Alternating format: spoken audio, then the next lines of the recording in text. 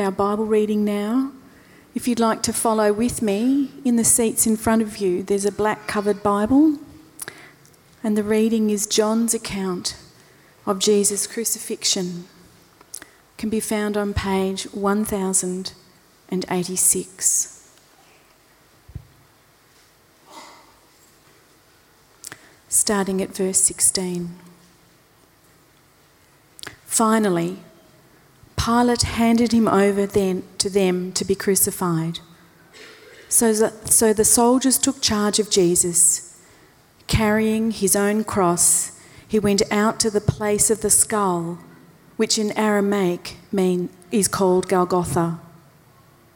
There they crucified him, and with him 2 others, one on each side, and Jesus in the middle. Pilate had a notice prepared and fastened to the cross. It read, "Jesus of Nazareth, the King of the Jews." Many of the Jews read this sign, for the place where Jesus was crucified was near the city, and the sign was written in Aramaic, Latin, and Greek. The chief priests of the Jews protested to Pilate, "Do not write, the King of the Jews," but that this man claimed to be the King of the Jews. Pilate answered, "What I have written, I have written." When the soldiers crucified Jesus, they took his clothes, dividing them into 4 shares, one for each of them, with the undergarment remaining. This garment was seamless, woven in one piece from top to bottom. "Let's not tear it," they said to one another. "Let's decide by lot who will get it."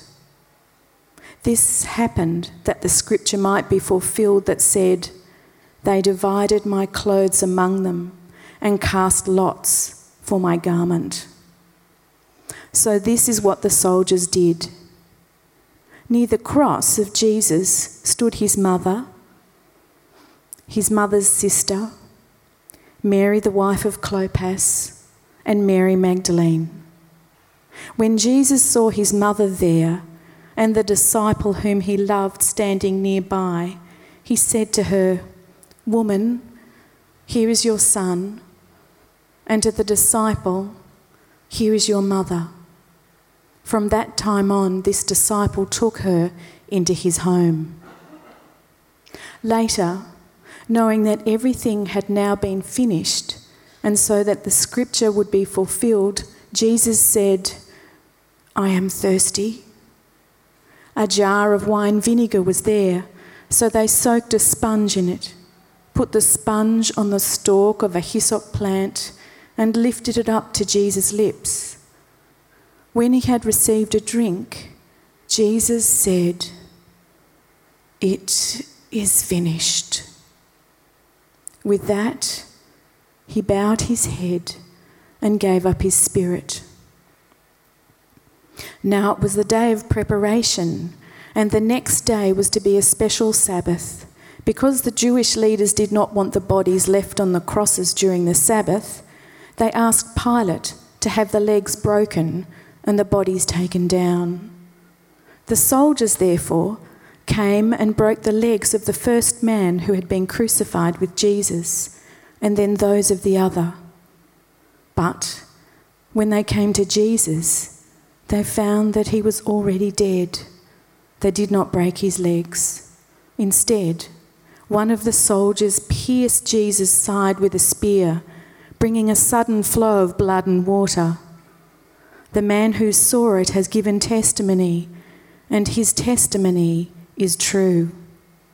He knows that he tells the truth, and he testifies so that you also may believe. These things happened so that the scripture would be fulfilled. Not one of his bones will be broken. And another scripture says, "They will look on the one they have pierced." It's lovely to be in church with you on this day, which is somber but also joyful. My name's Scott, if I haven't met you. Of course, it's still Scott if I have met you. That doesn't change.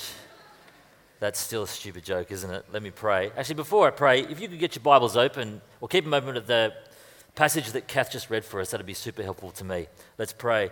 Heavenly Father, thank you for your great love for us that sent your eternal Son to us, to live among us, and then to die for us.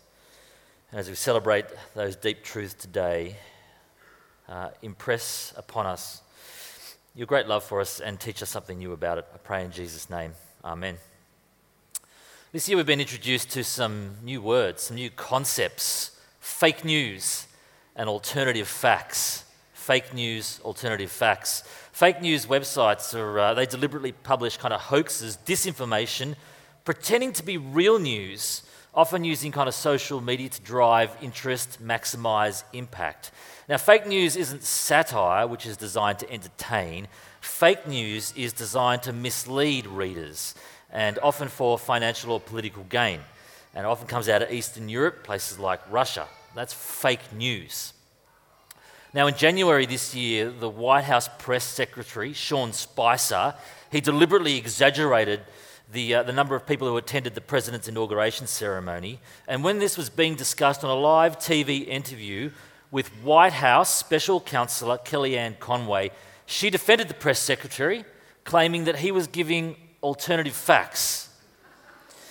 And the reporter called her on it and said, listen, alternative facts are not facts. They are falsehoods. They're just lies. And Conway later defended her choice of words, defining alternative facts as additional facts, alternative information. But you see, the damage was already done, wasn't it? And that phrase, alternative facts, was widely described as Orwellian, that is, resembling George Orwell's classic political novel called 1984. You might have read it in high school like I did. And that introduced the whole concept of doublespeak. That is, you say one thing, but you kind of mean the opposite. Now, here's the thing. By the end of this January, sales of the novel 1984 had increased by 9,500%, making it the number one bestseller on Amazon.com. Fake news, alternative facts, doublespeak, all threats to the truth. Of course, we see and think of truth as a very positive thing, but we somehow think there's not as much truth around as there ought to be. Mark Twain, another famous author, said, if you tell the truth, you don't have to remember anything. You don't need to keep track of lies that you might have told. But the head of Fox News once said, no, truth is whatever people will believe. When Jesus was being questioned by the Roman governor, Pontius Pilate, just prior to his death, Jesus said that his kingdom was a kingdom of truth and that he'd come into the world to testify to the truth. And the Roman governor cynically asked, what is truth? I mean, what is it really? And how can you ever know it? And who cares about it anyway? We've got busy lives to lead. And so it's so refreshing to hear the words of the Apostle John, Jesus' biographer, talking about the death of Jesus in verse 35, that's in your Bibles in front of you, where John says, the man who saw it, that is the death of Jesus, has given testimony, and his testimony is true. He knows that he tells the truth, and he testifies so that you also might believe. Now, this Gospel of John, which we've been looking at all term long here at St. Matthew's, has testified to the 3 years of Jesus' ministry. It has a special focus on Jesus' last night with his disciples and his arrest and his trial. But in verse 35, speaking about himself, John says, a man saw the death of Jesus, and that this man, John, has given his testimony.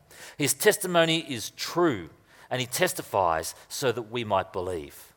And so today, firstly, we're going to need to see or hear that testimony, that truth. And then we need to understand its significance. And we're going to need both of those if we are to believe on this most somber morning of Good Friday. And so that's our plan for today. We're going to hear John's testimony, then we're going to understand its significance so that we might believe. And so firstly for today, as we look at quite carefully at John's truthful testimony to the death of Jesus, we see that Jesus really died in fulfillment of Scripture. He didn't just swoon, he didn't just pass out or faint or pretend to die. He really died in Jerusalem, as we've just heard, just as Scripture foretold that he would. And to assemble his testimony, and this is why I need you to have your Bibles open, it's as if John casts a spotlight upon one group of participants in the death of Jesus and just pauses on that group, sees what goes on with them before moving on to the next group. I wonder if you've ever been to a play or a musical or some kind of theatrical production where there are multiple groups of people on the stage and the spotlight shines on one group so you can see what's going on with them before moving on to the next group. I wonder if you've seen that sort of thing. Well, it's just like that here. Earlier in verses 1 to 16, Pilate, the Roman governor of the land, he interacts with Jesus and the Jewish crowd, which was begging for Jesus' blood. And Pilate first flogs Jesus, perhaps to try and soften him up, or perhaps to appease the Jewish crowd, hoping that a beating might just be enough to get them to let him go. But they have that crazed kind of bloodlust in their eyes, and the sight of the bruised and bloody Jesus makes them more determined than ever to have him killed. Of course, Pilate tries to coax the Jews into releasing Jesus, but to no avail. They want him dead. And when Pilate says, "Shall I crucify your king?" the chief priest, get this, he's meant to be the representative of God, in other words, the king of the universe. He replies, "We have no king but Caesar." That is the Roman emperor whom they detested. So Pilate eventually hands Jesus over to be crucified. We pick that up in verse 16. A death which the renowned Jewish historian Josephus called the most wretched of deaths. It was so bad that no Roman citizen was permitted to undergo it. Well, leaving Pilate and the Jewish crowd, the Apostle John shifts the spotlight onto the soldiers in verse 16. That is the Roman execution squad of 4 soldiers, experts in death by crucifixion. And he says quite simply there in verse 18, have a look in your Bibles, that they crucified him between 2 other criminals. And there's a flashback to the sign that was fastened above the cross that summarized the so-called offense of the criminal. But after that brief flashback, the spotlight is once again, verse 23, on this gang of 4, the Roman executioners. And as was the custom, they split Jesus' clothes, his robe, his belt, his sandals, his scarf, one for each of them, I suppose, and then cast lots, kind of rolled the dice for a 5th, a seamless undergarment, unwittingly fulfilling the words of Psalm 22, verse 18 in the Old Testament that were written 1,000 years earlier, which read, "They divided my clothing among them and cast lots for my garment." Well, in verse 25, John moves the spotlight once more to the huddle of supporters who were there till the very end. There's the women, Jesus' mum and his aunt, Mary Magdalene, maybe 1 or 2 others. The women, first at the empty tomb on Sunday and last here at the cross. And the Apostle John is there, the disciple whom Jesus loved, the author of this gospel, the man who saw Jesus die and the one who has given us his testimony, and the one who from this point on would take Jesus' mother into his own home to ensure her welfare. And as that spotlight shifts, it illumines a very bleak picture, don't you think? I don't know if you've had the experience of just finishing something recently. It doesn't have to be something big, but just that finishing something, it's a good feeling. You know, you've emailed that report to the boss, you've sent the proofs off to the printers, you've given the manuscript to the publishers. Students, you've done the bibliography and the footnotes. Middle-aged men and women, you've come back in one piece from your bike ride. You finished the case, you finished the term, maybe you just finished the mowing, whatever it is. It's a lovely feeling, isn't it, as you press send and the report goes off to the boss. Or you hold that thick bundle of paper that is your assignment or your report, you hold it in one hand and you staple it together in the other. Or you enjoy that cappuccino post the bike ride, or you just look over your newly cut lawn. Lovely feeling to finish.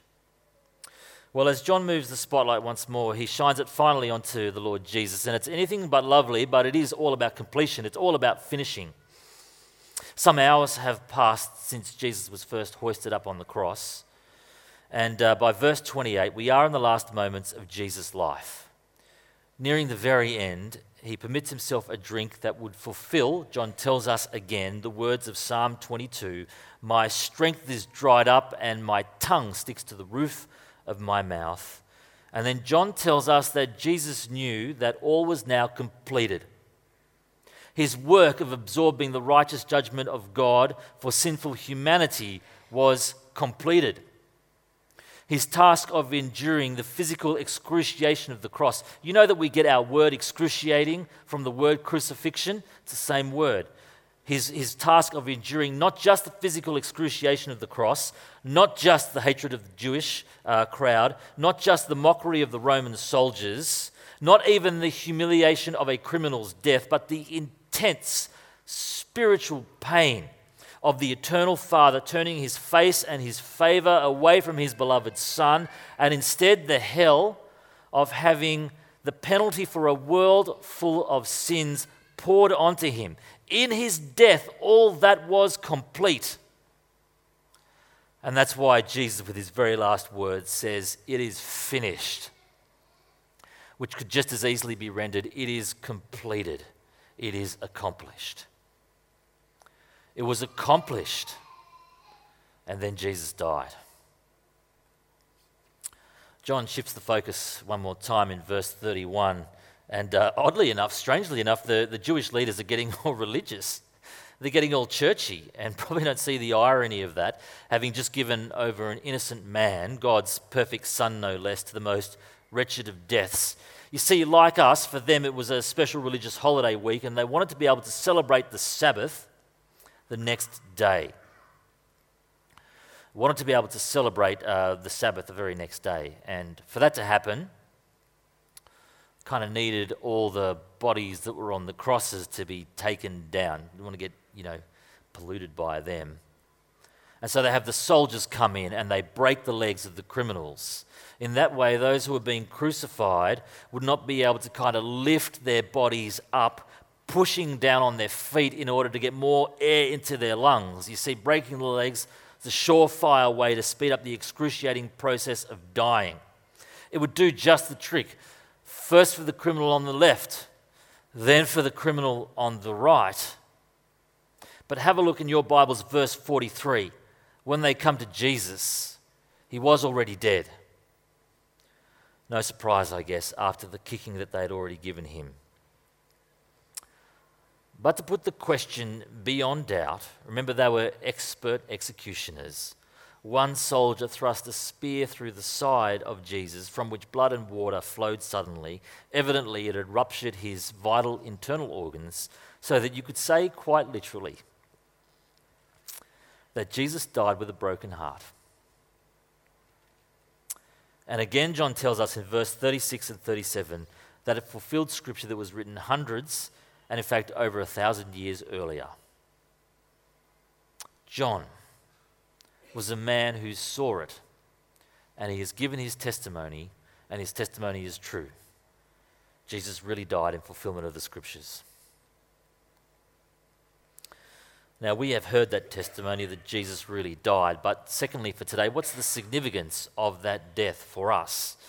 Well, friends, that really is the question that the whole Bible answers. The Old Testament spells out the need for Jesus to die. The New Testament is devoted to explaining the significance and the depth of his death and his resurrection for us. And you could never say enough, but on this Good Friday, a few things we could say is that in death, Jesus became the true human, the true sacrifice, and the true king.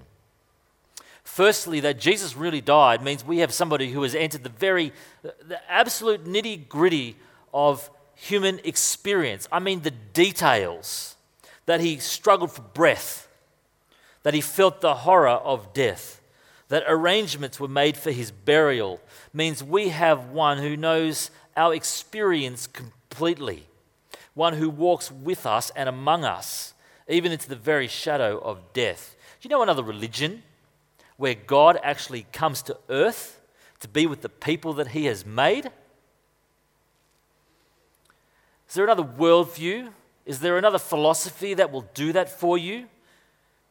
You got anything else that's going to provide you with that comfort in the darkest of hours? He really died. He was really buried. He was really human, and he really knows what it's like to be us. But not just human, he was also a sacrifice for us. And for folks with a Jewish background, the Apostle John's references are more obvious. That Jesus' death takes place during the Passover festival, which is a very important religious festival for Jewish folks, points to the fact that Jesus is the ultimate Passover sacrifice. In fact, he is our final and lasting sacrifice. In the Passover festival, Jewish people remember the time when their ancestors in slavery in Egypt sacrificed a lamb, an innocent and unblemished animal, which representatively took their place and paid for their sins, so that when God's destroying angels swept through the land, it passed over only those houses which were covered by the blood of a sacrificed lamb. Jesus is a sacrifice just like that sacrifice. When John talks about wine vinegar on a sponge on the stalk of a hyssop plant in verse 29, it would immediately remind John's first readers of the time when ancient Jews smeared the blood of the lamb across the front of their houses at Passover time with the branches of the hyssop plant. When Jesus' bones aren't broken by the soldiers in verse 33, it fulfilled that requirement for that first Passover lamb, which had to be a perfect animal whose bones were not to be broken. Jesus is a sacrifice. He is our Passover lamb who has taken the penalty that our sins, that our transgressions, that our turning away from God and the deep attitudes of our heart deserve, so that God will not visit his wrath and judgment upon us, but will pass over us because he poured it out on his beautiful and magnificent Son, in whom we trust. He is truly human. He is the ultimate sacrifice. And he is also the undisputed king. Despite all appearances, despite the way the Romans dressed him up more like a clown than a king, twisting together a crown from thorns, dropping whatever passed for a royal robe onto his shoulders, mocking him, "Hail, King of the Jews." Yeah, hail the King of the Jews. Don't you see, when the Romans lifted him up onto that cross, they weren't raising a criminal, they were hoisting a king. They were lifting him up for the whole world to see. The Jewish religious leaders thought that his death would end the matter, but they had started a revolution, man. They had started a wildfire, a kingdom that is still going today with increasing force and momentum, if not in our English-speaking world, then in the hundreds of millions of people who are turning to follow Christ in Africa and Asia and South America. I'm talking about a kingdom that is not of this world, but is spreading into and through our world more today than it ever has beforehand. So from the outside, I get it. It looks like he was a defeated man. But the inward and spiritual reality is that he was raised up a triumphant king. And in his death and in his subsequent resurrection that we celebrate on Sunday, his true humanity, his ultimate sacrifice, and his indisputable kingship is accomplished.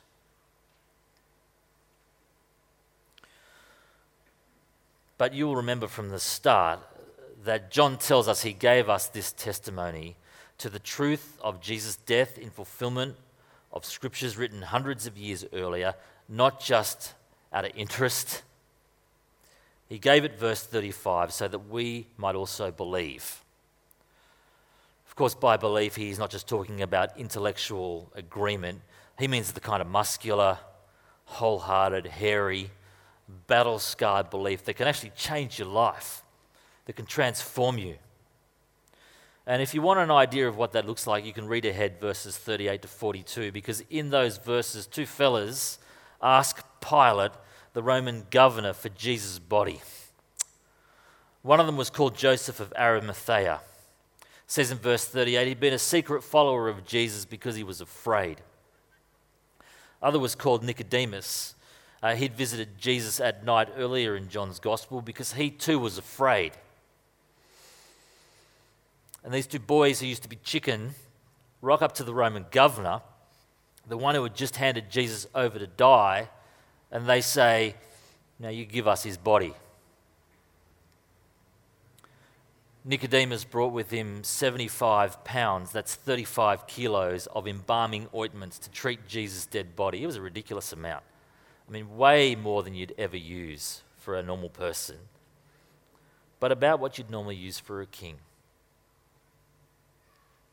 You see, these two secret disciples have got themselves the kind of muscular, wholehearted, hairy, and battle-scarred belief that waltzes up to Caesar's man in order to get Jesus' body. I don't know, maybe you've been a secret disciple too. Maybe you've been chicken.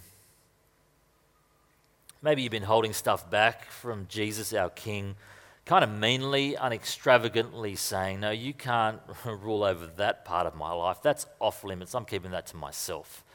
And not king over my career or my retirement or what I do with my body or what I do with my money, whatever it is." And I guess that I'm like that from time to time. Maybe you've only ever had intellectual agreement and nothing more. Maybe you've not even had that. I wonder today if you want more than that. Truth is in short supply, isn't it? Especially in an era of alternative facts and fake news. But this Apostle John saw Jesus die with his own eyes, and he testified that he was actually buried, and he tells the truth that we may see not just a dead man who suffered the cruelest of executions, but so that we might see the true human, the ultimate sacrifice, and the lifted up, indisputable King. So that seeing this vision of Jesus, it will give us some muscular, wholehearted, and extravagant belief that might actually transform us, that might actually change our lives. Friends, on this Good Friday, do you have that? And if you don't, is it something that you would really like to have? I'm going to pray for us in just a moment, but before we do that, I want to give everyone just a chance to quietly reflect for just a minute or so. You might like to pray quietly. You might just like to sit back and think. If you want to know more about this, or you're not sure what you really believe, or if you're interested in that soul course that Bruce was referring to earlier, or you just have a question or a comment, it's a good time to just jot something down on that Connect card and be able to pop it in a little while. But a moment just to think, pray, write, whatever you want to do, and then I'll lead us in prayer.